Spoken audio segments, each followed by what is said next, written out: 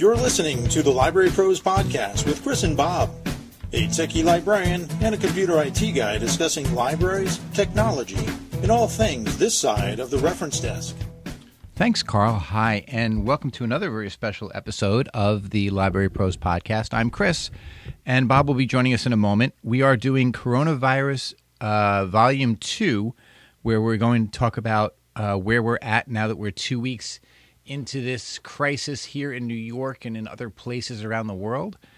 Joining us in just a moment will be obviously Bob, who's Bob Johnson from the Emma S. Clark Memorial Library, Nick Tanzi, who is the Assistant Director at the South Huntington Library in Huntington, New York, James Hutter, Technology Librarian at the Port Washington Public Library, Jessikah Chautin from the Syosset Public Library, Ann Tack from the Merrick Library, Mike Buono from the Brentwood Public Library, Sally Stieglitz from the Long Island Library Resources Council, Rob Thomson, who is the State Manager for New South Wales for ALIA, the Australian Library and Information Association, and podcaster and librarian extraordinaire Chris Kretz. So we will be back in just a moment to talk about Corona. Hi, everybody, and we are back with part 2 of our coronavirus special podcast episode.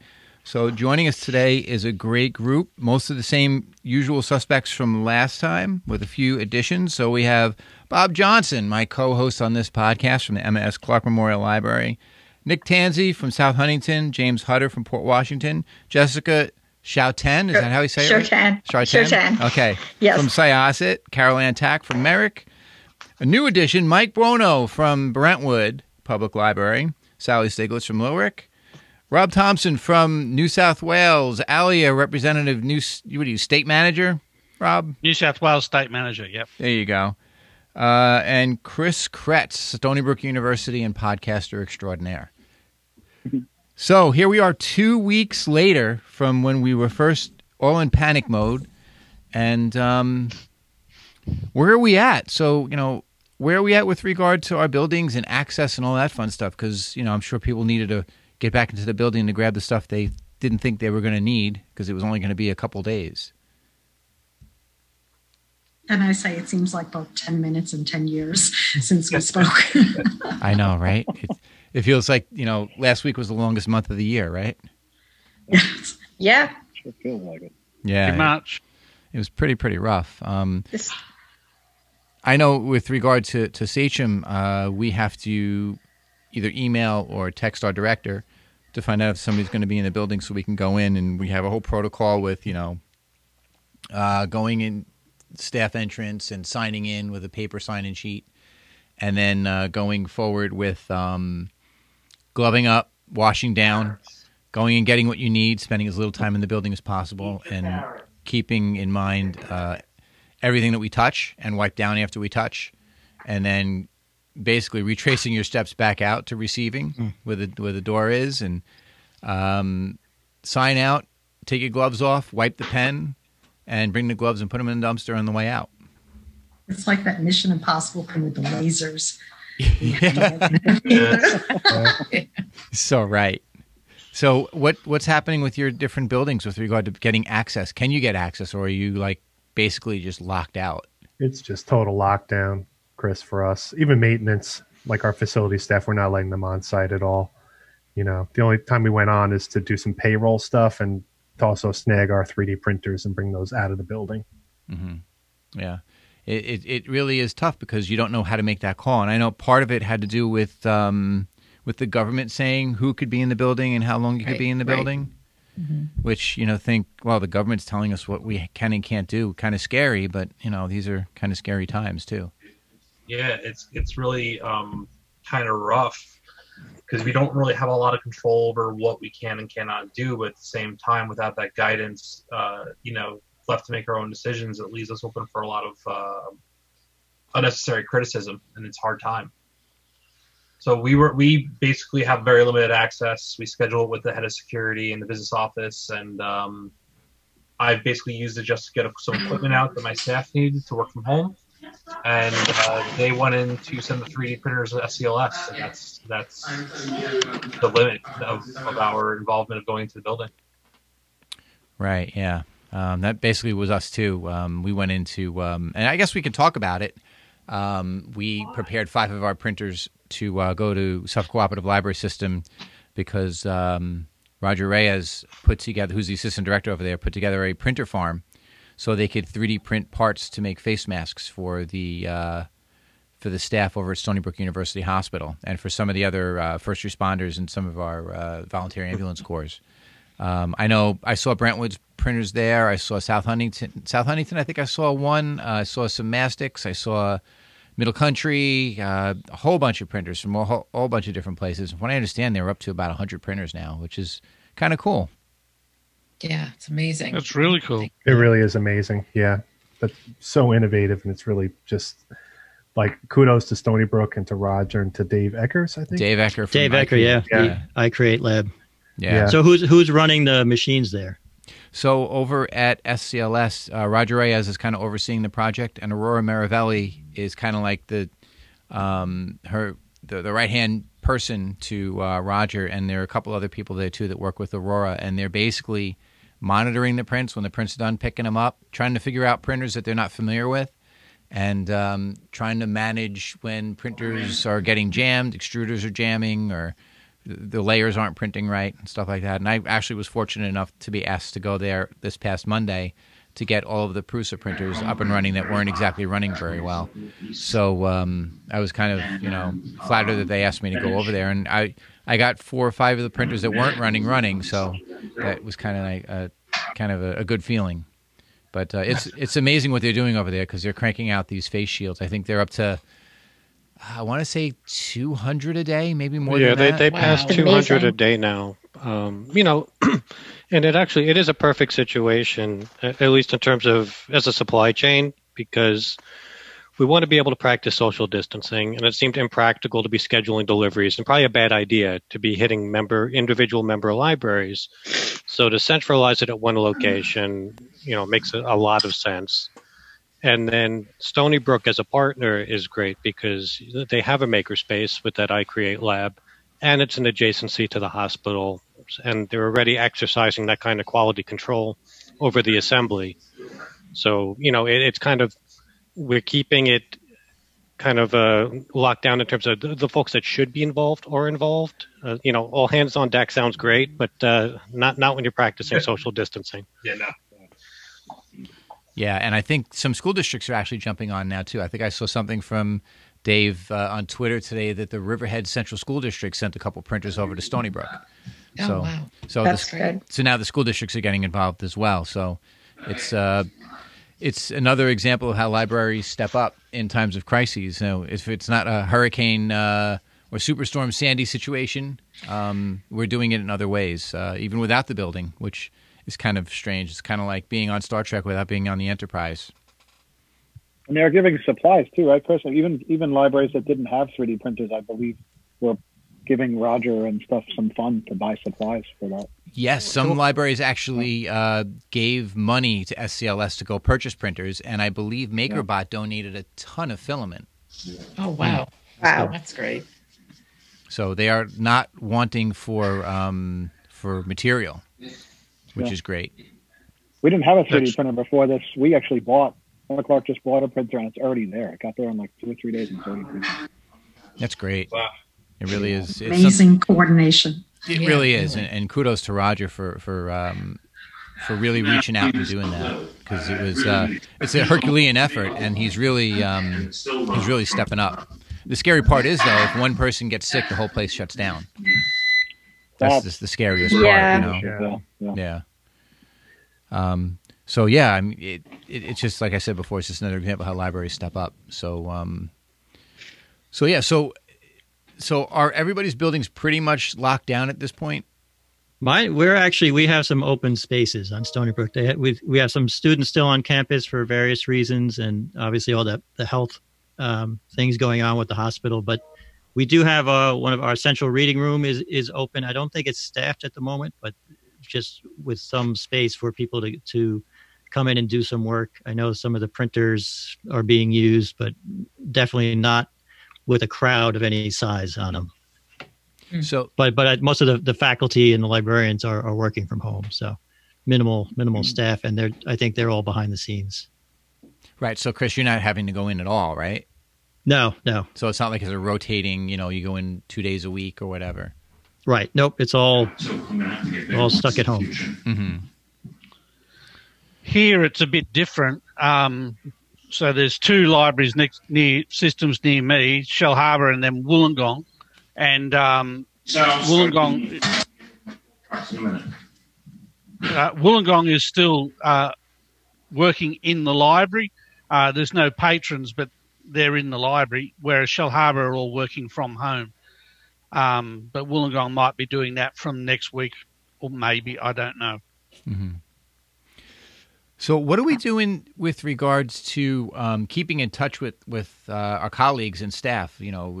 I know from my standpoint, I'm with my department, we are texting a lot. We're starting to get Slack up and running. We really haven't utilized it to my liking, so we're trying to get them, the staff back into Slack. Obviously, there's email between the departments and the video teleconferencing.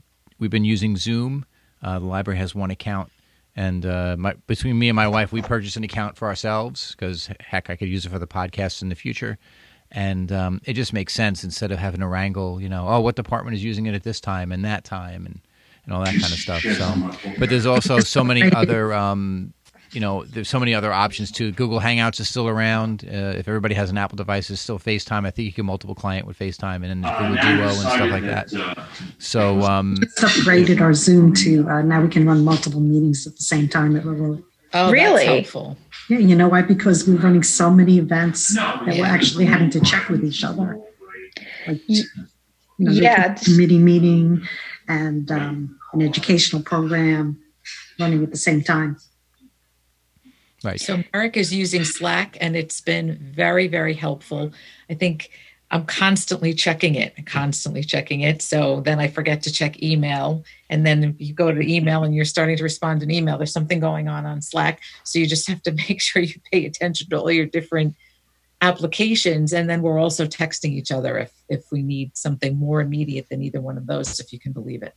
We have so many meetings, and then with that, it's like so many meetings. So so this is Jessikah from Syosset. And as far as our building goes, generally we're closed. However, administration every now and then has to go in to do things. I think James was mentioning that, right? That payroll and things like that. Moved it off site. But man, we are like more in touch than ever. I mean, we have, we have 2 library, like general staff meetings a week.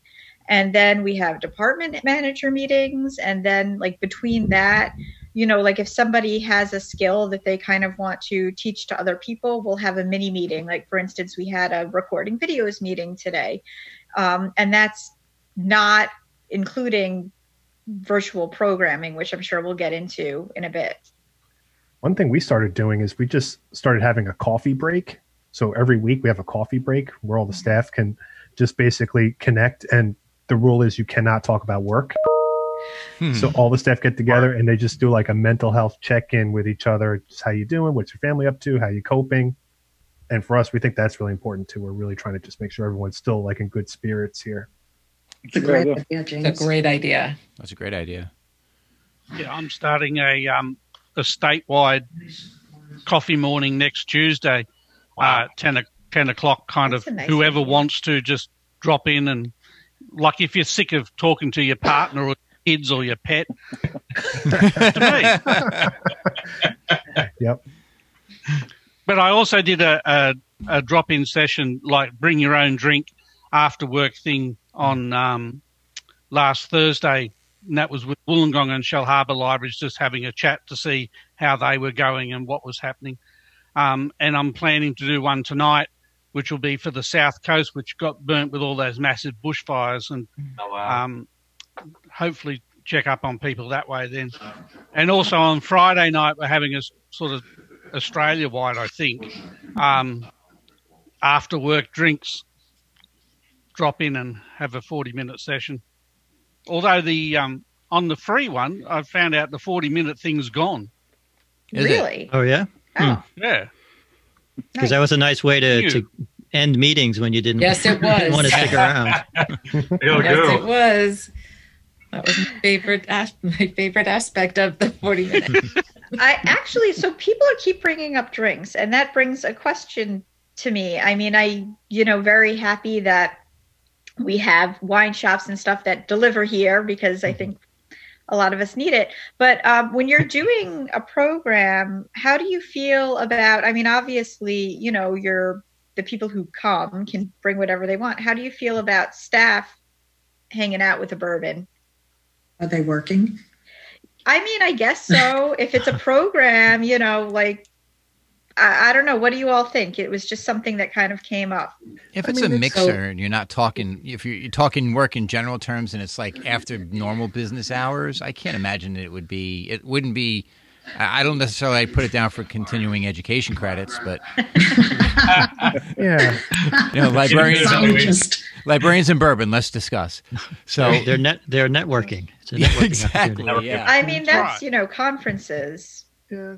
A lot of libraries have done like book discussions at bars, where they're trying to catch a certain demographic and have them try to participate in a book discussion. Yeah. And I think as long as you tell a staff member, like, you can have one, but please, you're still representing the library here, so your behavior is going to be important. I'll be honest with you, I've run book discussions at bars, and it's a fascinating experience. Because you never know what's going to start happening once people get a couple drinks in them and they start discussing a book, and it doesn't get bad. I mean, and I should say that no one was inappropriate, but it's a lot of fun because, all of a sudden this very quiet person's like, no, this book was terrible. And they just start laying into it. Well, you got to remember you're representing the organization, so you don't want to go and embarrass yourself and drink like Bud Light Platinum or something. That's definitely not where I thought you were going to go with that. Got to have some standards. I was like, am I being represented? Let me break out a Zima. Oh, no. Wow. I'm hosting a Facebook happy hour live on Facebook Live happy hour on Friday at 5:00. So I will have a glass, but I won't be, I'll sort of nurse that through the hour. See how I do. Oh, you're not going to be pouring yourself a refill? Well, it depends. The joke is how many times Carol Ann says hoopla, she has to drink. Your problem. So this is like every time I say Sachem? Is that what it is? Exactly. Yeah. Well, the Sachem drinking game, yeah. So yeah, what the viewers will be bringing to the table is not my concern. It's making sure that I stay on track. Yeah. And I mean, just getting back to the collaborative pools. I mean, over at South Huntington, we did go with a paid Zoom account, and this is everybody's crash course in like Google Docs at this point. Like a lot of folks that were holdouts now are suddenly seeing the value in this. Right. And then separately, it's all those things that you discover. Like, hey, organizationally, we're in a G Suite environment, so now we can use Google Meetings in a way that. Outside of formal meetings, we want staff to be able to initiate this stuff as well. And I think people that are in a Microsoft environment are all of a sudden discovering some of the video conferencing options that already exist to them. We're in a Microsoft environment, and I had been trying to get my staff to use Teams for going on like a year, and they absolutely refused. And then the moment all this started happening, I just said to them, all right, Monday morning, everyone be on Teams. I got whining for about 10 minutes, and then within a week, they're all thanking me that they were able to communicate with one another. And that's really just what it came down to. It wasn't even just the work stuff. It was the fact that these people who spend so much time together still had a connection to one another without it becoming like this siloed one-to-one messaging back and forth. They appreciate the fact they could just chat.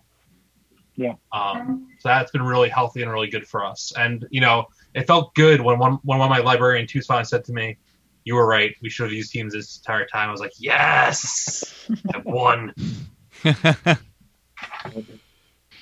Yeah, they actually turned on Teams because we have Microsoft, and they turned on Teams. I haven't really played with it yet, but I know some of the other departments have. So, and there is a video teleconferencing angle with Teams as well. There is, yeah. It's pretty nice, and it comes with the Office 365 suite. So if you're using that, it's like the backbone of your organization. It's already included if you got that license. So it's pretty full featured, but we're trying to get more and more people to start using it. That's been a little bit of a struggle. So much. I mean, we even had Microsoft, I think sometime last year, they came and they did a free demonstration, and we got to go to the Microsoft store in Huntington, New York, and still people are like, it's hard. It's not easy to use. And this is staff? This is all like internally using it? Yeah. It's within the organization, yeah. I mean, I played with it, and I found it not easy to use. So you can imagine what, my 60-something-year-old clerk is going to think of it. You know what I mean? So that's what we kind of went and we had dummy Google accounts made. So we used Google Hangouts, and then Zoom came along and all that other stuff. One of the biggest problems I run into with some of my staff members is the remembering passwords, remembering logins. So the reason why, even though the platform itself is a little bit more complicated than I want it to be, they don't use a lot of the more advanced features. So just by giving them the lack of a barrier of having to log into something else, I find that they're a little bit more open to using it. I did tell my staff, close it out. You don't have to leave Teams open on your home computer 24/7. Just do work hours, close it out at 5 o'clock. Don't check it. Just open it up at 9 a.m. the next day. Right. Yeah. My wife was taking a nap before, and my Outlook chime kept going off, and she's like, "What the hell is that?" I'm like, "It's work. Sorry, I'll X out now." It's getting very blurred, isn't it? What's work and what's home? Yeah. I don't think there's formal work hours. I try to sort of set that, and I see a lot of people nodding. I try to sort of set that for myself, but I find myself, working more than work definitely. Hours. I do the social media, so if something happens, off hours, off days, I don't care. I'm posting it. When ALIA canceled, I jumped right on. They thought they were sneaking that in on the weekend. The other day I was talking a little bit about the digital branch and what the pandemic means for it in terms of a surge in users. And one of the things I was trying to communicate to people was, the difference between virtual reference and the virtual reference collection, because you have to manage your users' expectations. And yes, you can access this stuff 24/7. You can't access staff 24/7. And that can't be the expectation. If you want it 9 to 9, guess what? You got to staff it 9 to 9. Otherwise, you're setting up your users for, disappointment. And you're stressing out staff who all of a sudden feel like, home is no longer a refuge. There is no weekend. Right. There are no boundaries. Yeah. You've got Taco Tuesday, is on Wednesday now. I don't know. Taco Tuesday's on Wednesday because we don't know what day it is. Right? We don't know what day it is. Yeah. I know. And Chris, I think you mentioned you're in the same boat. So my wife's a librarian too, and now we have competing. We need different rooms to be in our different webinars and our different meetings. You can't get far enough away that you can both talk and listen to something. And you pray there's enough bandwidth in the house. That hasn't happened yet, but no, we did 2 Zooms at the same time, and so far so good. In fact, we also got the Zoom because my wife does a prayer group, and when I'm done with this, we're going to be switching to our Zoom from because we're using LILRC now, so she can set up so her prayer group can get together and meet. Yeah, I had a little bit of a wake up call today in that some staff revealed to me they don't have a computer at home, so this Zoom stuff is just really not that easy to use. They're using smartphones and things like that, but they can't get much done beyond this, a simple Zoom attendance. I went out this morning, but I have my phone with data, so I was able to do that. But I have to say, it's that ever reliable Optimum system. So. Right. Yeah, and some of our staff don't have Wi-Fi, and then also, Jessikah and I were talking about a meeting. She, couldn't unfortunately attend. People have kids at home. There's no school, so they're watching their kids. The schools are still expecting them to teach. It's so hard. It's so hard. Yeah. I mean, my kids are in pre-K, and in a way I'm lucky because there's not a real, so much of a curriculum, but I also know that they'll be going to kindergarten next year, and I don't need that, I still want to keep their skills up.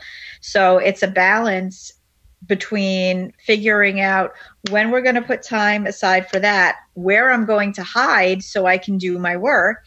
Right. Jessikah, you have to fill out a report card for each one of them. I'm going to, and it's not going to be pretty. Well, and the bad thing is I took over the kitchen, so I claim the kitchen for like 3-4 hours a day. So they get mad at me when they start to get hungry. I gotta turn off my camera or get out of the room for a while so they can come in. I had one of them come in and yell recess. Cool.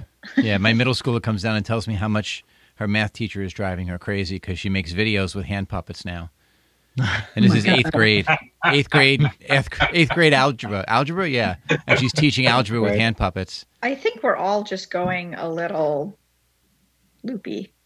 Yeah. My wife teaches high school, and there was a day last week where she was just staring at the work. She's like, "They're all copying. What do I do?" And it's like, well, you can't fail them. Just calm down. It's fine. And she started to try to come up with creative lessons. You're seeing her sitting there trying to like put things like pyramids together with glue and videotape it, and it's a rough experience. I mean, teachers are having to adapt faster than I think anybody else. Yeah. Oh yeah, that's true. Yeah, it's not easy. I can't even imagine being a school teacher like for K through 12. And then my other daughter that's in college, she has a writing instructor for writing for English, and basically she says, "Oh, just journal what's happening." That's what I'm paying how many dollars a credit for? Yeah. Oh well. I mean, her right now the class that's the most, I wouldn't say challenging, but the most engaging is astronomy, which I find hysterical since her astronomy class meets at 8:00 in the morning. Okay. Did it always meet at 8 in the morning? Oh, Isn't that usually a nighttime class? Yeah, usually, yeah. At least back in the Stone Ages when I took astronomy. But Right. then we needed that to navigate to the new world. Because you get that's right. But I'm really, and I don't think it's really an indication of the university as a whole, but I'm just really kind of disappointed with how you think on a university level they'd have a little bit more of an acumen for doing some kind of distance learning. Yeah. Well, it depends because Chris is going to shoot me down now. No. But I'm saying, they've got faculty with maybe a 200-seat lecture course or a chemistry lab. I think for a lot of older faculty, won't be ageist, but let's say it's not. It's it was a pretty heavy lift to just take something they'd been doing, in the physical realm all these years, and then find a digital analog to get it, to be engaging. So, and I think with all of us, we kind of have to be easy on ourselves, not to think that we can create something from scratch in 2 weeks, some whole blown, pedagogically sound digital approach to everything that we were doing. We do the best we can, but we're all flying by the seat of our pants, basically. Yeah, right. Basically, yeah. I read somewhere. Honestly know what people are dealing with at home.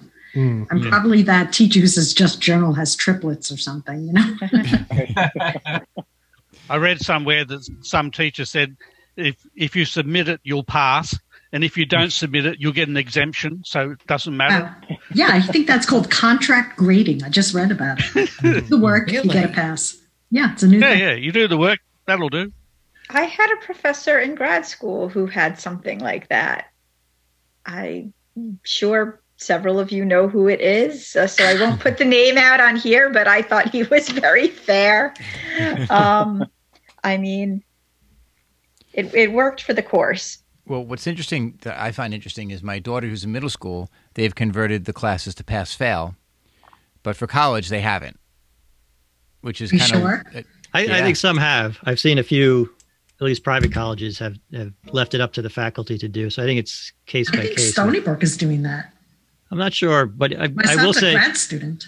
One thing we've had to do a lot of our teaching online. So I taught 2 library sessions on Monday, and actually I was surprised all the students signed into Zoom 5 minutes early. They were all there, ready to go. And so did you actually see them, or were you just? It was optional. I said you don't have to turn on your video. One guy did. I guess he felt like he needed to belong, but it was optional. But it went well. I mean, it's just a matter of adapting.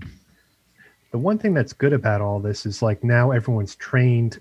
We did this talk 2 weeks ago, and Rob had said something like, "Oh, these pandemics, they come in waves sometimes," and I'm like, our administration, we're like, we got to be prepared for something like that. It's good we put all this remote stuff in place, and now everyone's trained, and like we can like flip a switch and activate all this stuff again if we have to in 12 months. You know what? We're getting 70 to 100 people attending our events, which is really high for us. And so I'm wondering, going forward, maybe we should just keep doing online events. Well, that brings up a good point. Nick, you had done something online in the past week or so, and you had a crazy amount of people in your seminar. Oh, yeah. I was working with Library 2.0. What a great set webinars. Of programs, Nick. It was great. Yeah, they did. It was very timely. They wanted to do something, kind of a mini virtual conference on the pandemic. So people took different approaches. My particular topic was kind of, what does this mean for the digital branch and users, with an eye on that, but also what does this mean long term? And I think we've all brought up a couple times, what is the new normal? I think once people kind of, maybe they got dragged kicking and screaming into, teleconferencing, but now they see the value in it. What does this mean going forward for things like, library conferences, depending on what that virtual equivalent looks like. And then you just see, even with like, in today's age now, we're looking at more green options. And what does it mean when you can, avoid unnecessary travel? Some of these are just good habits, right? Pandemic and no pandemic, like washing your hands is a good idea. Unnecessary travel, avoiding unnecessary travel is a good idea. Those types of things. So you don't know, because, especially in the U.S., sometimes things happen and you're like, man, there's no going back after that. And then we tend to forget our lessons. And what do you guys think about ALA being canceled? I don't know if that happened before we spoke last time. It didn't. I think that was recent. Yeah. And the Long Island Library Conference. Yep, Long Island Library Conference as well. Smaller, but I saw coming. But yeah. Well, that could be online, right? Long Island, we could set up a Zoom and everyone just meet there instead of in. Could be, if they want that. It would be innovative if they tried something, or anybody tried something like that. That'd be really kind of an innovative thing to do. I did one, and it was kind of cool. And not only is it cool, but it's the kind of thing that people would probably attend from their homes, because it's a chance to see people again. Like, I don't know how restrictive it is over there, but we've just come under more restrictions as of Monday, and you're only allowed 2 people out at any one time walking the streets and things like this. And if you haven't got a good reason, they'll just fine you and send you back home. But the more restrictive it is in social distancing, the more need there is to do some kind of online conferencing thing, because it gives you a chance to get out and actually participate and see people that you wouldn't normally see.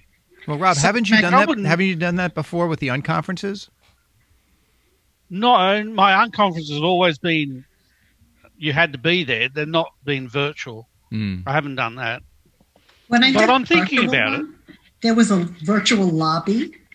There were virtual vendors where you could talk to them.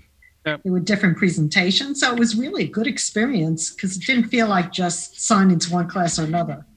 So, Bob, you're scratching your head now and going, oh, no. Oh, no. I want my virtual swag. I'm encouraged by it, actually. Yeah. Well, when we talk about what Nick was saying before too is, we don't know what the new normal will be, and I think there's people putting up story times left, right, and centre online for kids. Well, why should you be tied down to Tuesday at 10 o'clock for a story time? Why can't you just dial up the story time at any time? Well, not dial up, get the story time online whenever you want. Why isn't that a thing? Why doesn't that now become the thing? You mean, and if YouTube it's story time for kids, why not story time for adults? Why not story time for teens?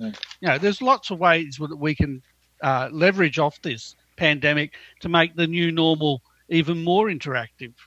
That was actually, it's interesting you say that too, because one of the questions during that conference was, there was a YA librarian who was concerned with, if my programs go virtual, what do I do if that's what they want to do? And it's like, well, we need to be user driven ultimately, right? I mean, and we know that's a kind of a classic thing where sometimes librarians design for librarians, and that's not really user friendly or the way things go. The other thing that you almost have to consider is our organizations and companies around the world now are investing in certain infrastructure, right, to be able to host these types of meetings, to do this. And, they are very, especially outside of library land, are very ROI, right? They're very driven by the return on investment. And if they've set folks up with, remote access and they've built these infrastructures, they're going to lean on them for the foreseeable future.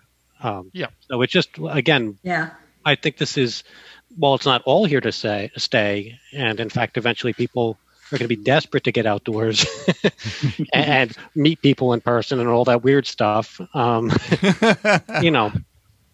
of this is going to still kind of be around. To say, though, for real conferences, it's not about the session. It's about meeting people and talking to them. The networking, Working. It's the whole networking. That's why my unconference works, because you get rid of the session, so you just do the thing. But you're still in person, right? Yeah. So it's perfect. It's all networking. The one thing I've got my eye on, and it just kind of exposes the fact that there's so many physical books that don't have an ebook equivalent, and that's a lot what we deal with now with students and teachers who had things on reserve in our world that needed it. So it's like a scramble, and it's kind of exposing, the I don't know if that will be a push later after everything's over to digitize more, or I don't know if you're following the Internet Archive for Fluffle. Yeah, they're making copyrighted work available under that sort of umbrella of emergency. So we'll have to see how that shakes out. But authors don't make a lot of money. I don't like stealing their content. Of course. Yeah. Right. And they've been really big on saying, or use your library, which is sort of very appreciated. They're not even just saying, they're like, look, here's why we have a problem with this. We want you to use a library. Do you guys know in real time, or do you know, like, is there been an uptick in ebook usage in the last? Is it too soon to say that, or? No, I think there was actually a statistic that I heard in my my department head meeting from my assistant director that Overdrive on Sunday had 8,100 downloads in one day. Wow. I believe that's the number, 8,100 downloads in one day, which is an all-time high for them. And Nick, you wanted to chime in on that too? Well, no, that's. I was ready to correct you if you got it wrong. Ready. but you got it right, so I can't. I mean, I could say it's like 8,102, but. Can I say that my social media platforms are getting followers in a rate much higher than they ever have? Isn't that weird? Yeah. People want to connect. And what's interesting too, like in terms of podcasting, I've seen that our numbers for our podcast have gone up. Because that's a clear sign of boredom. I got that is, yeah, exactly. 10% of that is my mother. They're having trouble sleeping. The month of March alone, Turn the Page got 613 downloads. Wow. That's massive. Yeah. So can I share some good news? I'm on Long Island Reads, and the live event was canceled, but it's going to be held on Facebook. Yay. Oh, excellent. Hey, good. So that's great. So read your book really quickly, Light from Other Stars. It's so good. That's actually the program my staff's running right now. It'll be running in a few minutes. Is the Long Island Reads Book Club on Zoom. Really? Yeah. And Carolyn, didn't you just have the author on your podcast? I had the author on the podcast, and then we hosted the book last month, and I had 52 people show up for that book. Wow. And I thought, oh my God. And then I played them the podcast. I sent all the people who were there, I sent them a link. And I don't know if anyone fell asleep or not. And she's a Long Island girl, right? She is. What a doll. Sure, Suffolk. Yeah. Yep. So that's nice too. Yeah. So what are we doing? We talked about, virtual reference and reference chat and all that stuff. So what are we doing to stay in contact with our patrons, whether it's virtual programming, videos, featuring our online services, doing the online reference, and if we are doing online reference, what are the hours? Because that, now that we're all at home, we can't necessarily say, you're at work, you're on the reference desk for 4 hours when, your daughter needs help with her science and the dog is barking and then in terms of that that virtual reference, what happens if you get more than one patron on at a time? So I thought I'd just throw that out there and have you guys rip that apart. Let me ask, where is the restroom from home? That's my restroom. Question. Or what's the phone number to CVS? Yeah. What's my password? Well, when you guys do, I've gotten a bunch of those. Yeah. When you guys do reference, do you just usually have one person? Because since we're all at home now, we're like overloaded during chat times because we have like 12 to 18 librarians ready to go. So I don't know if you staff it at a different level or you know. So sorry, go ahead, Nick. I'll go real quick and then you go. Sure. Okay. So, I guess that's where, to me, like, format is very important too. So, we can't treat chat and text equally here, and email and an answer, right? And that it's going to inform your staffing level. So, for example, if you're doing live chat, I am not going to sit on your webpage for 5 minutes waiting to hear back, right? My expectation is almost immediate answer. Whereas text, no, it can be much more asynchronous. I can send a text to hear back 5 minutes later. Great. So if the expectation is you're doing chat and somebody has to get right back to you, redundancy is very important in terms of staffing. Text or email, you don't have to go crazy with, in terms of redundancy. You can spread that staff out to maybe give you broader coverage in hours. But, we live in like the time of instant gratification. So the idea that I'm going to type my question into a chat box and I'm going to stick around on that website is highly unlikely. Nick, were you doing chat reference before this started? So we had Text to Librarian, and we essentially embedded within our site. And that was for, you could text your question and receive a text back, or you could also leave an email address and receive your answer via email. Because I used to work in academia and Chris Kretz, and we were just so used to chat day and night, right? Yeah. Daytime chat. Chat was always on my computer, and it would just pop up in the middle of whatever we were doing. So virtual reference was very common in the academic world, but in publics, I didn't think it was. Yeah, again, I think it's tricky because in a public library, when you're doing chat, it becomes a back office function. Otherwise, there's a chance that you have the public going to a public reference desk, and it gives the impression that you're ignoring their very important question. Yep. And chat just has a negative connotation when it's being done at a reference desk. They think you're online shopping when, no, you're really performing legitimate reference. Right. On, Wow. Yeah. So we're manning the reference desk the same hours with the same schedule that we were when we were open. Our reference the building's very, very busy. So it's the hard part for my staff is that we went from constant stimulation, from constant patron interaction to like next to nothing. Yep. But even so, to maintain that normalcy, we have them logged into chat from 9 to 9 Monday through Friday and 9 to 5 on Saturday, with usually 3 people logged in at any given time, 3 to 5 people, depending on the schedule. But again, that's as much for staff normalcy as it is for demand, because we're not getting that many questions, and sometimes they're coming in, even though we say clearly on our site, the chat's only open during business hours, we're still getting chats at 3 a.m., 4 a.m. That we're answering the next day. But because we use Fresh Chat and ask them to put an email in, so we'll follow up with email for those people who go on in the middle of the night. Is that question, why can't I sleep? It's almost always, how do I extend my hold, or how do I get my hold, or what's going to happen with my fines? It's a lot of things have been procedural, and I think that people just aren't used to it yet. And in our community, it's very mobile based. So I'm hoping to get some SMS integration into the Fresh Chat itself, so we can get questions in that way. Well, Mike, let me ask you this question.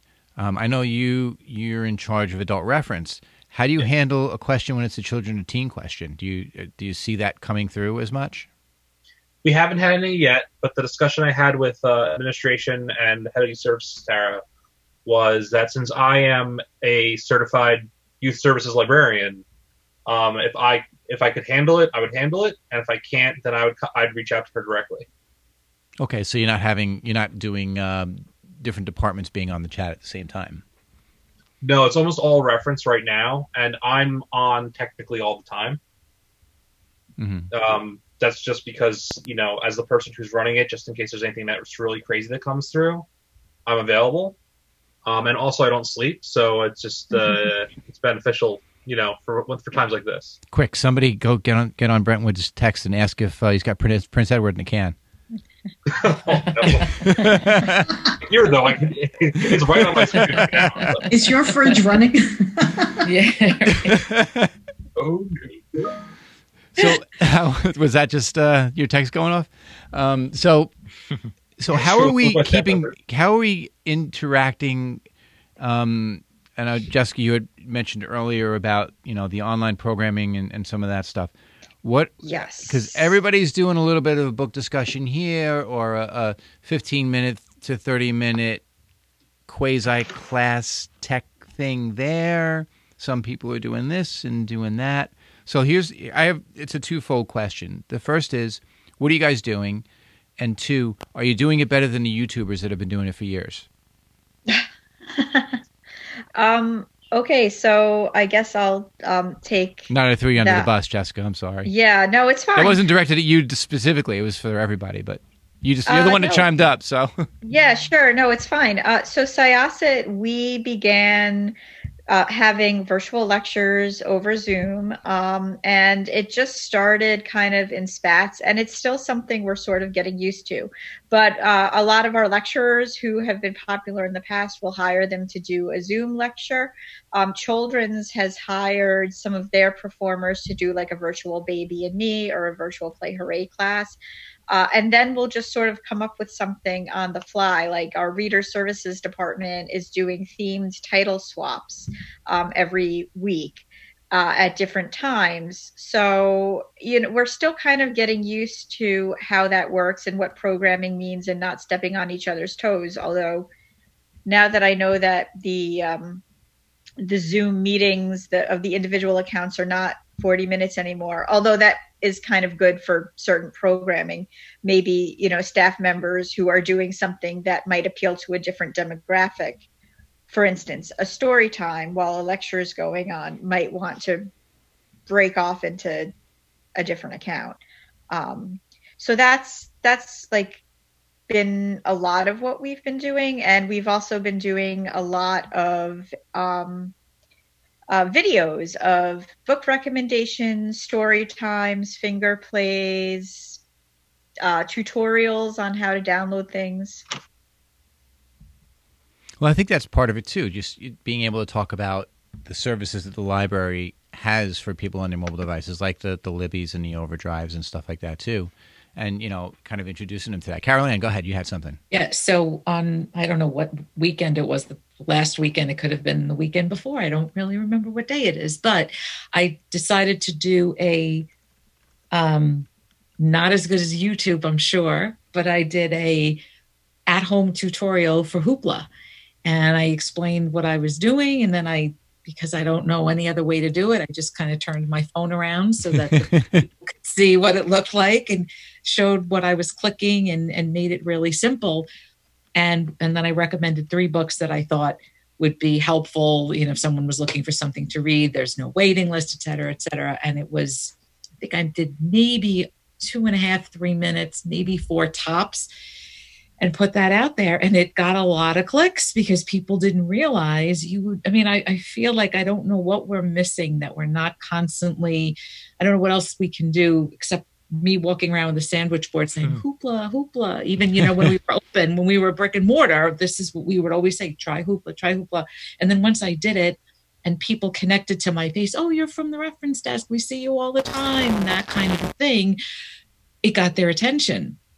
So just that face recognition, doing a post and then putting it up on Facebook, and then it went to our YouTube channel, which now we have a YouTube channel. It was really helpful for them to see that tutorial. And then we have the story times all the time now that go up on, they do a Facebook Live. We have a bedtime story Facebook Live, which is really fun. Oh, that's and nice. Then I'm doing book discussions, and then I'm also doing something different because the daytime people were able to come to the book discussion all the time, but the people who worked could not. So now I'm doing a nighttime one for people and they can Zoom in, and we can talk about different books that everyone can read on Hoopla. I think we're doing In the Time of the Butterflies. So it's just interesting that you're finding all these different. Did I go off track? I don't remember what the original. No, I love that book so much. That's one of my favorite books of all time. You're actually right on point, because we're talking about how, we engage the patrons, and clearly you're doing that. And they really like seeing, and I think Jessikah may have mentioned this earlier, the patrons really like seeing our faces. The people they came in and saw at least 3 or 4 times a week. The regulars are happy. Oh, hi, it's good to see you guys. We miss you. And it's just so nice to have that interaction. You kind of know that people are happy to see you, but when you read it on your Facebook page, you're like, wow, this is really great. That's the difference between you and YouTube. Yeah, that's the difference between you and YouTube. Yeah. Yeah, absolutely. So in terms of doing those tutorials, one thing that I learned today just in having a department head meeting, that for those of us with iPhones or iPads, you have I don't know if you know, you have the ability to do screen recording. So when you're enabling that screen recording, I think you have to add it to your control center. But once it's there, if you just press the screen record button, it'll record the screen and whatever you're doing. But if you press and hold that button, another menu comes up to enable the microphone, so you can actually talk while you're doing whatever you're doing on the screen. So you can create an online tutorial that will record with your voice. So I found that incredibly helpful. That. So yeah, I never knew that. So if we're doing a Libby demo on how to download, a book or an audio book, we can do that demo and then create it as a video file and then get it up onto YouTube or put it on our website or do whatever. So one thing that we're going to try to do over at Sachem, every one of us are going to put together a list of our favorite apps that nobody really knows about. So we all have that app that we love that's not really, super popular, but you found it. Like I have one that's called Mileage Keeper. So every time I fill my car up, I put in the info and it does all the calculating for me. And I can have one for each car. Silly little things like that. And even if it's something like DoorDash or Yelp or something like that, you could go over some of the functions of it. Now, obviously, it's going to be dated when they update the app, but for the circumstance that we're in right now, being in the epicenter of this crisis, I think it's a good distraction program, as it were, because you can show them, you can even demo easy games for them to play. Yeah. So think in terms of that, What is it called? A screen recorder? So if you go into settings and then you go to control center, where's control center? You can customize your controls and add it. It's called, where is it? Screen recording. Oh, there it is. And then if you add that to your control center, when you swipe down where your battery is and you get that menu, you'll see it there. So if you press and tap it, you can record your screen. But if you press and hold it, it'll ask you if you want to enable the microphone. And now you can do a tutorial that you can post to YouTube or wherever else. Amazing. Thank you for the tip. Yeah. Our head of reference, Ralph Guto, has been doing a bunch of them for Hoopla, for Canopy, for Overdrive, but also for like Pluto TV, which I don't know if a lot of people know about. It's free streaming TV. It's got tons of ads, but that was like, I guess, his app that he didn't think enough people knew about. So we've been adding that to our catalog. And anytime you can add anything that has to do with free streaming TV, that is a huge thing now. One of the programs that we're going to try to offer is one of my trainee, Alex. He's going to be doing Cutting the Cord program. Can you think of any more of an appropriate time than now to talk about cutting the cord? Time, yeah. You may not be dumping cable right now, but at least you'll have that option to test some things out and then, make that phone call to Cablevision if you can get through to them. But actually, they called my house today trying to sell us cable. Seriously, my wife was like, they do tell you your call is important to them. So. Of course it is. Sounds Really, that was good. They don't even make that recording sound empathetic. They're like, your call is important to us. Like, okay, sure. The best part is money is important to you. Our menu options have changed. I didn't know what your menu options were before. So what does it mean? Can I just say my pet peeve is when you go through all the menu options and then they say our office is closed for the day. Yeah. How about moving that up front? Please try back tomorrow when our hours are. Yeah, exactly. Well, all this with the apps and the services, it's sort of like, when you're running low on food and you have to look in the back of the closet for something you never looked at, or this is the time to try something that you forgot you had or didn't know you had, or resort to the dog biscuits. Froze a long time ago, yeah. Yeah. I forgot to mention, talking about recording things, I recorded a lecture, which was more my trip around the Welsh libraries that I did in November or back in September. And I put that up. I just recorded that in Zoom and did a slideshow and all the rest of it and put that out there just because somebody said, oh, I wish that you were still doing your lessons because then I have something to go home and listen to. So from that conversation, that's how that ended up. But, yeah, that worked. That's not a bad idea either. It's great. So, James, you were talking over the chat about some of the strategies you're doing over in Port Washington. Yeah, because you were talking about patron outreach, and I can't say we're the first to do this. I think Rosalind had talked about this at a Zoom meeting, but we're actually going to do a dump where we're going to take our patron list and we're going to pull all the names of people that seem like they only have landlines and they don't have their email address on file. We're going to sort of assume they're not that tech savvy and they probably haven't been hit with our e-blasts and our social media postings. And a lot of our staff are just kind of sitting on their hands looking for things to do during this quarantine. We're going to start giving them lists of phone numbers where they can kind of just call these people out of the blue and be like, this is the library. How you doing? I'm just checking in. Do you know about some of our services that we have? If you want, we can call you back in a few days if you just want to chat. Or if somebody's like, please don't call me again, that's fine too. But just as a way of just doing some outreach that's a little bit more proactive. That's amazing because today it really is. LILRC's meetup, people were talking about that. I know not everybody seems to have the contact numbers though. Well, yeah, you have to have access to your ILS in order to do that. Yeah. Right. So in Suffolk County, that seemed to be an issue. Yeah, thankfully, in Nassau County, they're being pretty open about that. If you need anything, just reach out to them. They're going to try to accommodate in any way possible. So that's been very nice. And that's kind of taking an old skill and making it new again. Yeah. Yeah, Shell Harbour is doing they have a home. I don't know if you guys have this. So for people who are housebound, they have a home delivery service, library service. Yeah. So that's on hold because of the coronavirus thing and all the rest. So what they're doing now is they're contacting those people and going through and doing a bit more of an in-depth conversation to see, okay, what are you actually reading? What books do you really want? That kind of thing, and trying to fine-tune their reading list a bit better. Has anybody reached out to, authors to see if they wanted to do something like, virtual author visits and things such as that? I haven't reached out, but I've seen so many postings on Twitter from authors just saying, get at me. These are famous authors. They're like, just DM me. I've got nothing to do too. I'm sitting at home. Wow. Yeah. And I'll jump in on your Zoom book club. And James Patterson is in my Instagram all the time. So it seems like they're willing to engage. It seems like there are some big names out there that are actually looking to do something to just sort of help their readers out. Especially since so many books have been pushed back publishing wise. Yeah. Sure. Yeah. It's very hard for them. So the next question I have, and nobody has the answer to this, but I'm just going to throw it out there anyway.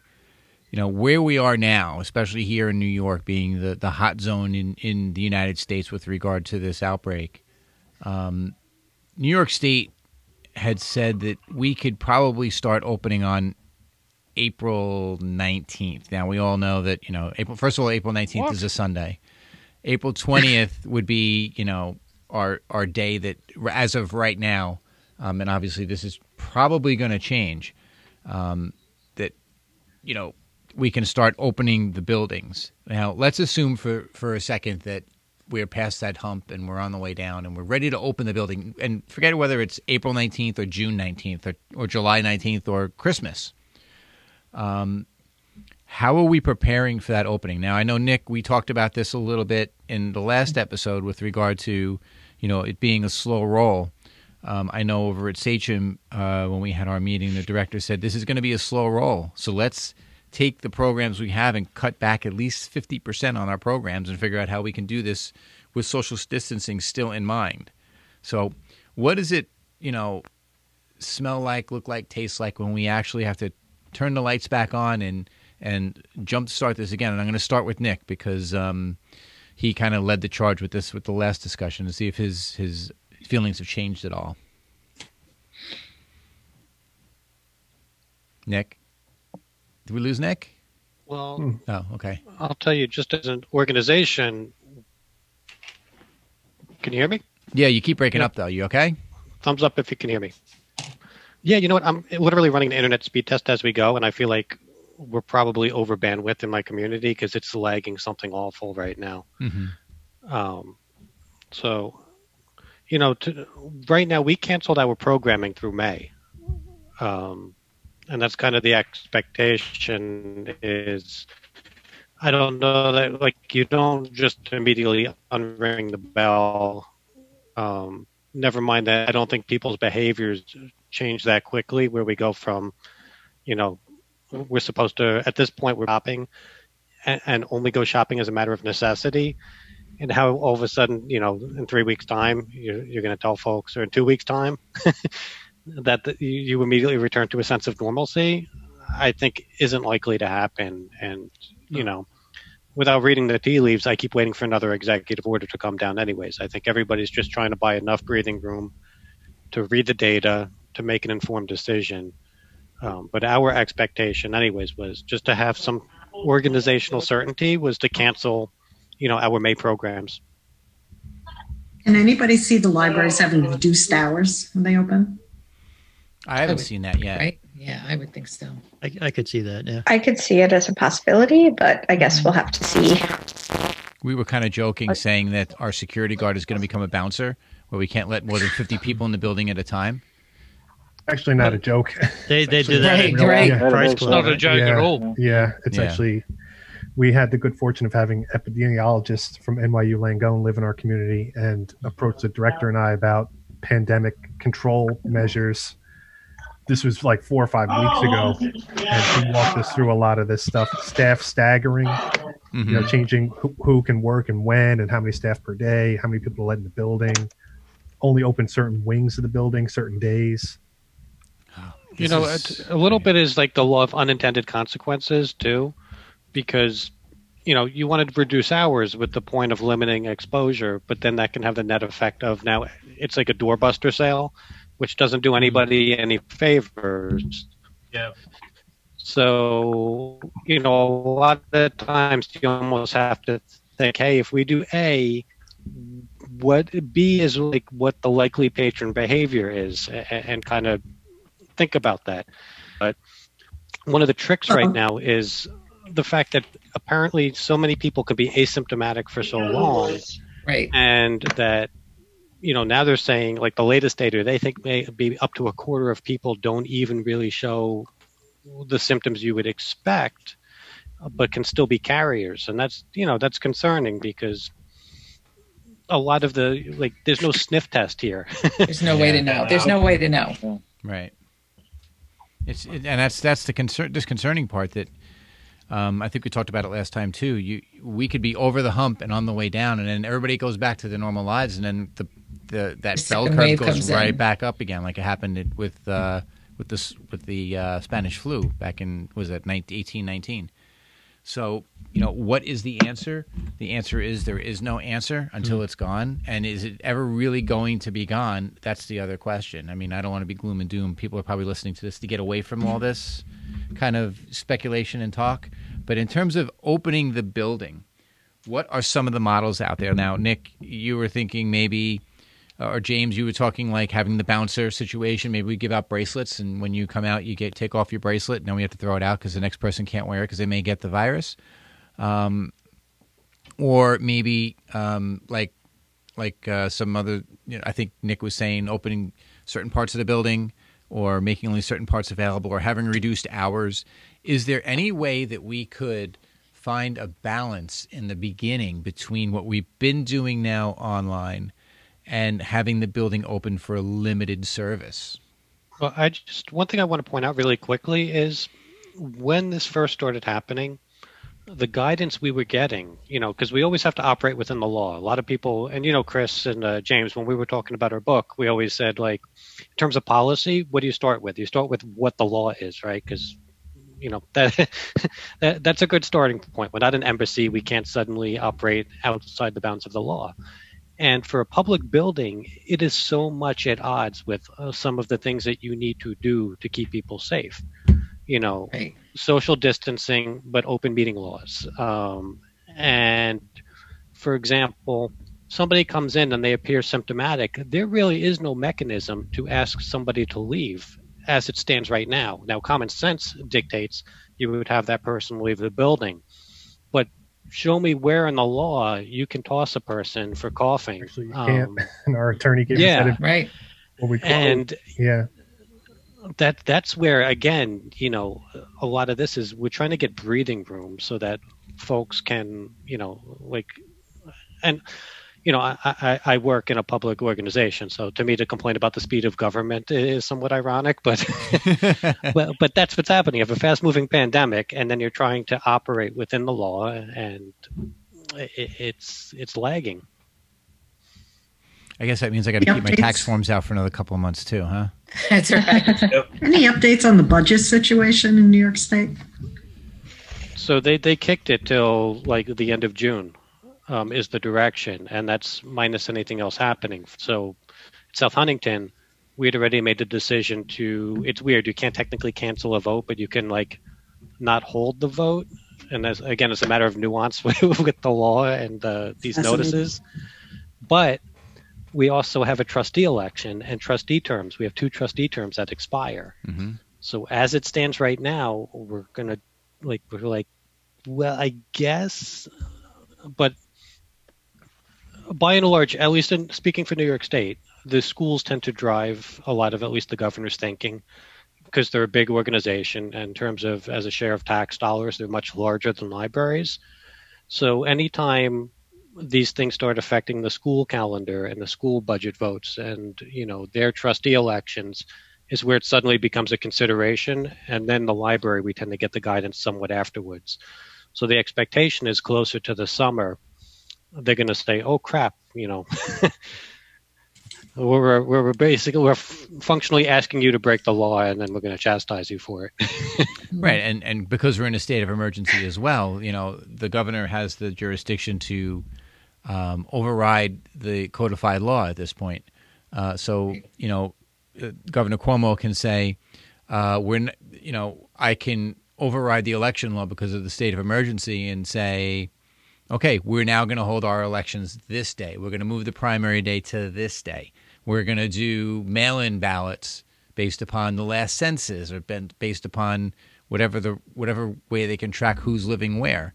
So he has the authority under this emergency situation that we're in to actually do that. So what the question is, once the emergency is declared over and we go back to normal operations as a New York State government, and I know I'm keeping it really local for New York State, and Rob is rolling his eyes at me.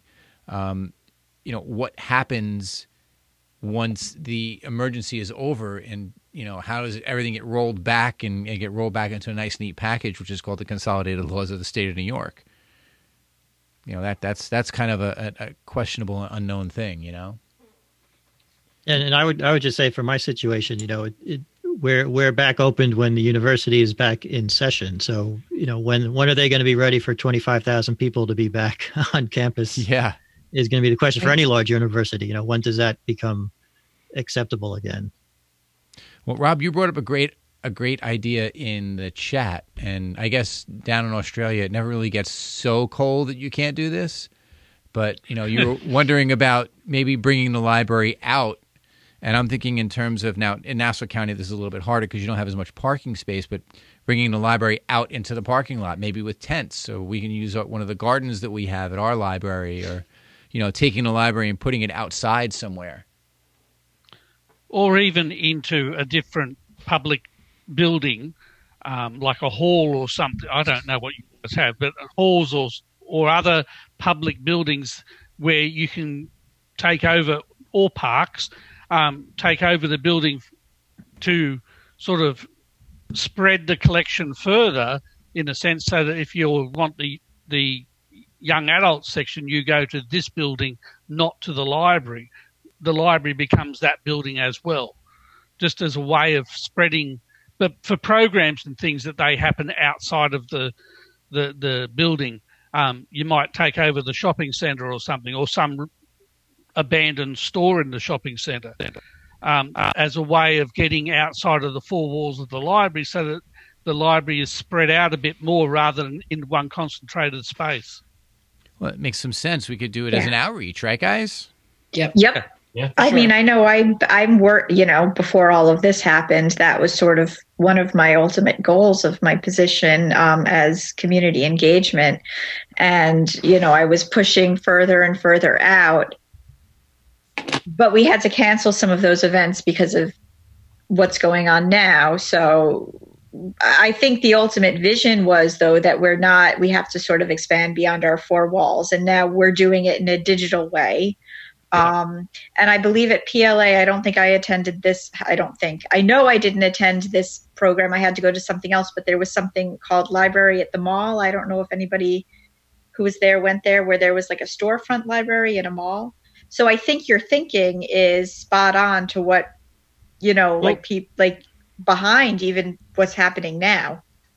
Well, Shell Harbour Library here have been doing a Friday sort of 2:00-ish thing in the local shopping mall here, of story time for kids in the shopping mall. So it's kind of an extension of that idea of taking programs from within the library and sticking them, because there's likely to be, if this, like my question about when's the end of the school year, if that's the end of June for you guys, that's probably when this is all going to start to clear up a bit. Probably. So that means that kids are more around the place. So going to a shopping mall where there's likely to be less shops open, because some businesses will be still trying to recover. So the possibility of taking over a space within a shopping mall means that's a possibility for you guys to get on to start things. It makes sense. And I'm even thinking in terms of, like, just in terms of where I work, we have that big garden in the back. Rent one of those big, party tents. Yeah. And put it out there with the clear plastic walls to come down, and at least have a welcome back kind of celebration, even if the building isn't 100% ready to go, because it's still open air. And they say it feels more socially distant, right? Right. Could we give hand sanitizers as they come in? Welcome back. Here's your hand sanitizer from your local library with our logo. Yes. Yeah, we call it the just in case hand sanitizer. Welcome back. Wash your hands. Welcome back. Right. Here's your social distancing rules. Please make sure you note them and sign and agree. Right. Like, as a side note, isn't it creepy when you go to the store now and you see all the blue painter's tape on the carpet telling you where you have to stand? Great. I love it. I mean, the playgrounds near us are all caution taped up, which is like something out of 28 Days Later. It's surreal. Wow. It's funny though. We drove down to the Great South Bay yesterday and parked for a second, and there were a lot of cars, like socially distanced cars, like parking 2 spots away just to look at the water. People needed to get out. And do you go to the end of Foster Avenue? Do you think we need to bring back drive-in movies where you just went to the movies? Yeah, that's an idea. Great. Yeah, and we can and Bluetooth. Honestly, you wouldn't need that big microphone. Just turn on your phone or whatever. Just have a Bluetooth receiver there, and then Bluetooth it right to your car, and you got surround sound, right? You know, a library could do that in a big parking lot. It would be the coolest thing. Oh, that would be big blow-up screen. What a great That would be idea. awesome. Chris, you do it. Just put up a big sign at the beginning. Sally's idea. Yes, right. Sponsored by LILRC. Right. Do it at Smith Haven Mall or something like that. Yeah, because people know who we are. No, they have a nice spot, but it's in the parking lot. And we just have they to have get outdoor the Bluetooth. concerts. I don't know what's going to happen with that. I mean, we have the blow up screen that we've done for pop up stuff and outreach, but you'd have to make something much bigger. No, you need the huge olden days screen. Oh my God! Well, yeah. they do it in the city. They do it on the sides of buildings, right? They take an empty lot. And, Yeah. You could do it on the side of the mall. Do it on the Sears side since Sears closed. Huh. Yeah. Yeah. That's what they do in Sydney for Vivid Festival, which got cancelled this year. But they take over the entire city and just blow things up and do all graphics on the side of buildings. So, and on the Opera House and all that sort of thing. So, why not? It's a good idea. 3D projection. That's what you need to get into. Oh, holographic, you mean? No, just to map it to the building. So you're projecting onto the building, but you only hit the building. So if it's an odd shape like the Opera House, it only illuminates the Opera House. It doesn't illuminate behind it. You need a little Disney Imagineering. That's what we need. That's what it would look awesome. It struck me this afternoon just thinking about science fiction and how we're all living virtually now. This is like the worst Matrix ever. Just all looking at each other, not doing anything cool. It's funny you mentioned that. I am not this week, but the following week, I'm going to be doing a special episode of Turn the Page with the sci-fi author Annalee Newitz. And the proposal for the episode is a sci-fi author's guide to reading during the pandemic. Wow. Oh, nice. Great idea. Because why not? Opportunity knocks. Yeah. Right. Yeah. I mean, but I am really curious what sci-fi, as a consumer of sci-fi fiction, I know how I feel, but I'm wondering as somebody who's been immersed in, sci-fi and actually writes sci-fi. First of all, what are you reading? Second of all, how are you feeling about all of this? Yeah, and who's going to be inspired for the next movie too? Right? Yeah. They may not read sci-fi. They might be reading mysteries. Then you have the whole Akira thing, where the famous anime sci-fi post-apocalyptic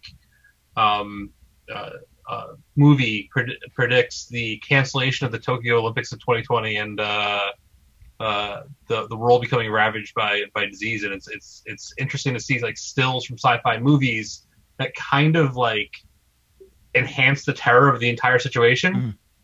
And also it's also one of these things where it's you wish it didn't exist, because just looking at it, you're like, oh no, this is too real. That's right. But I have to say, if this is a sci-fi movie, this is the most boring sci-fi movie I've ever seen. We're not the main characters, Chris. It's like, I don't want to be a main character in that story. There's no ice cream in there. I don't really want to be in the exciting part of that story. I don't either. No. That's the weird feeling about it. It's all happening somewhere else. It's happening outside in the hospital, and you're just kind of hearing about it, but you're stuck at home. Right. They're really out there trying to cure this thing. They're racing against time to cure this thing, and I'm just like, we'll go watch some Hobbit tonight. It'll be good.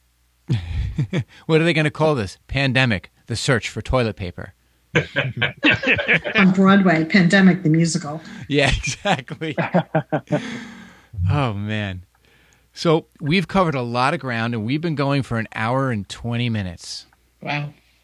So I think this is as good a time as ever to wrap up and to say thank you to everybody that's contributed again to another, I think, very imaginative and creative and informative episode of the podcast. And I'm not just saying that because it's our podcast, but hopefully this will resonate with everybody who listens and they've made it this far into the podcast. And I have to say that the last episode that we did hit about 20 different countries. So wow. It resonates. Wow. Cool. Yeah, we had I believe over 500 downloads just of that episode. So I think what we're saying resonates. I think that everybody here had a great perspective of what we were talking about. And I think we can all say that there's hope for the future, even though it seems, pretty dark right now. We all can pretty much say that there is hope. There is the other end of this bell curve, and I think we're going to be just fine as long as we wash our hands and stay self-isolated and wait for this to ride out. So everybody, thanks for coming. It will end, that main thing. It will end, yes. It'll probably end for us first, Rob, before you. So, because you're what, 3 weeks behind us, 2 weeks behind us? 2 weeks behind. Yeah. So that being said, I just want to say to everybody, stay safe, stay healthy, and we'll talk to you all real soon. Yeah, thank you. Thanks, everybody. Thank you so Thanks, much. Chris. Chris. Okay. Stay safe, Good night, everyone. everybody. Stay Thanks, well. Bob. Stay safe. Stay safe. We have come to the end of another episode of the Library Pros, and we thank you for listening. If you have any questions or comments on this or any episode, click on the Contact Us form on our website, thelibrarypros.com. Visit us on Twitter at @TheLibraryPros and on Facebook at facebook.com/TheLibraryPros. Don't forget to tell a friend or colleague and subscribe on Apple Podcasts, Google Play, Spotify, iHeartRadio, or wherever you listen to podcasts. Special thanks to our podcasting engineer, Dean Meyer. Remember, the opinions stated by the Library Pros and their guests are solely those of Chris and Bob and are not those of the Sachem Public Library, the M.S. Clark Memorial Library, or any other library. See you next time. You've been listening to the Library Pros Podcast. The Library Pros are brought to you by Pipit Productions and by the Library Pros themselves, Krista Cristofaro and Bob Johnson. Special thanks to Sachem Public Library for providing space for this podcast. Until the next turn of the page, I'm your announcer, Carlton Welch.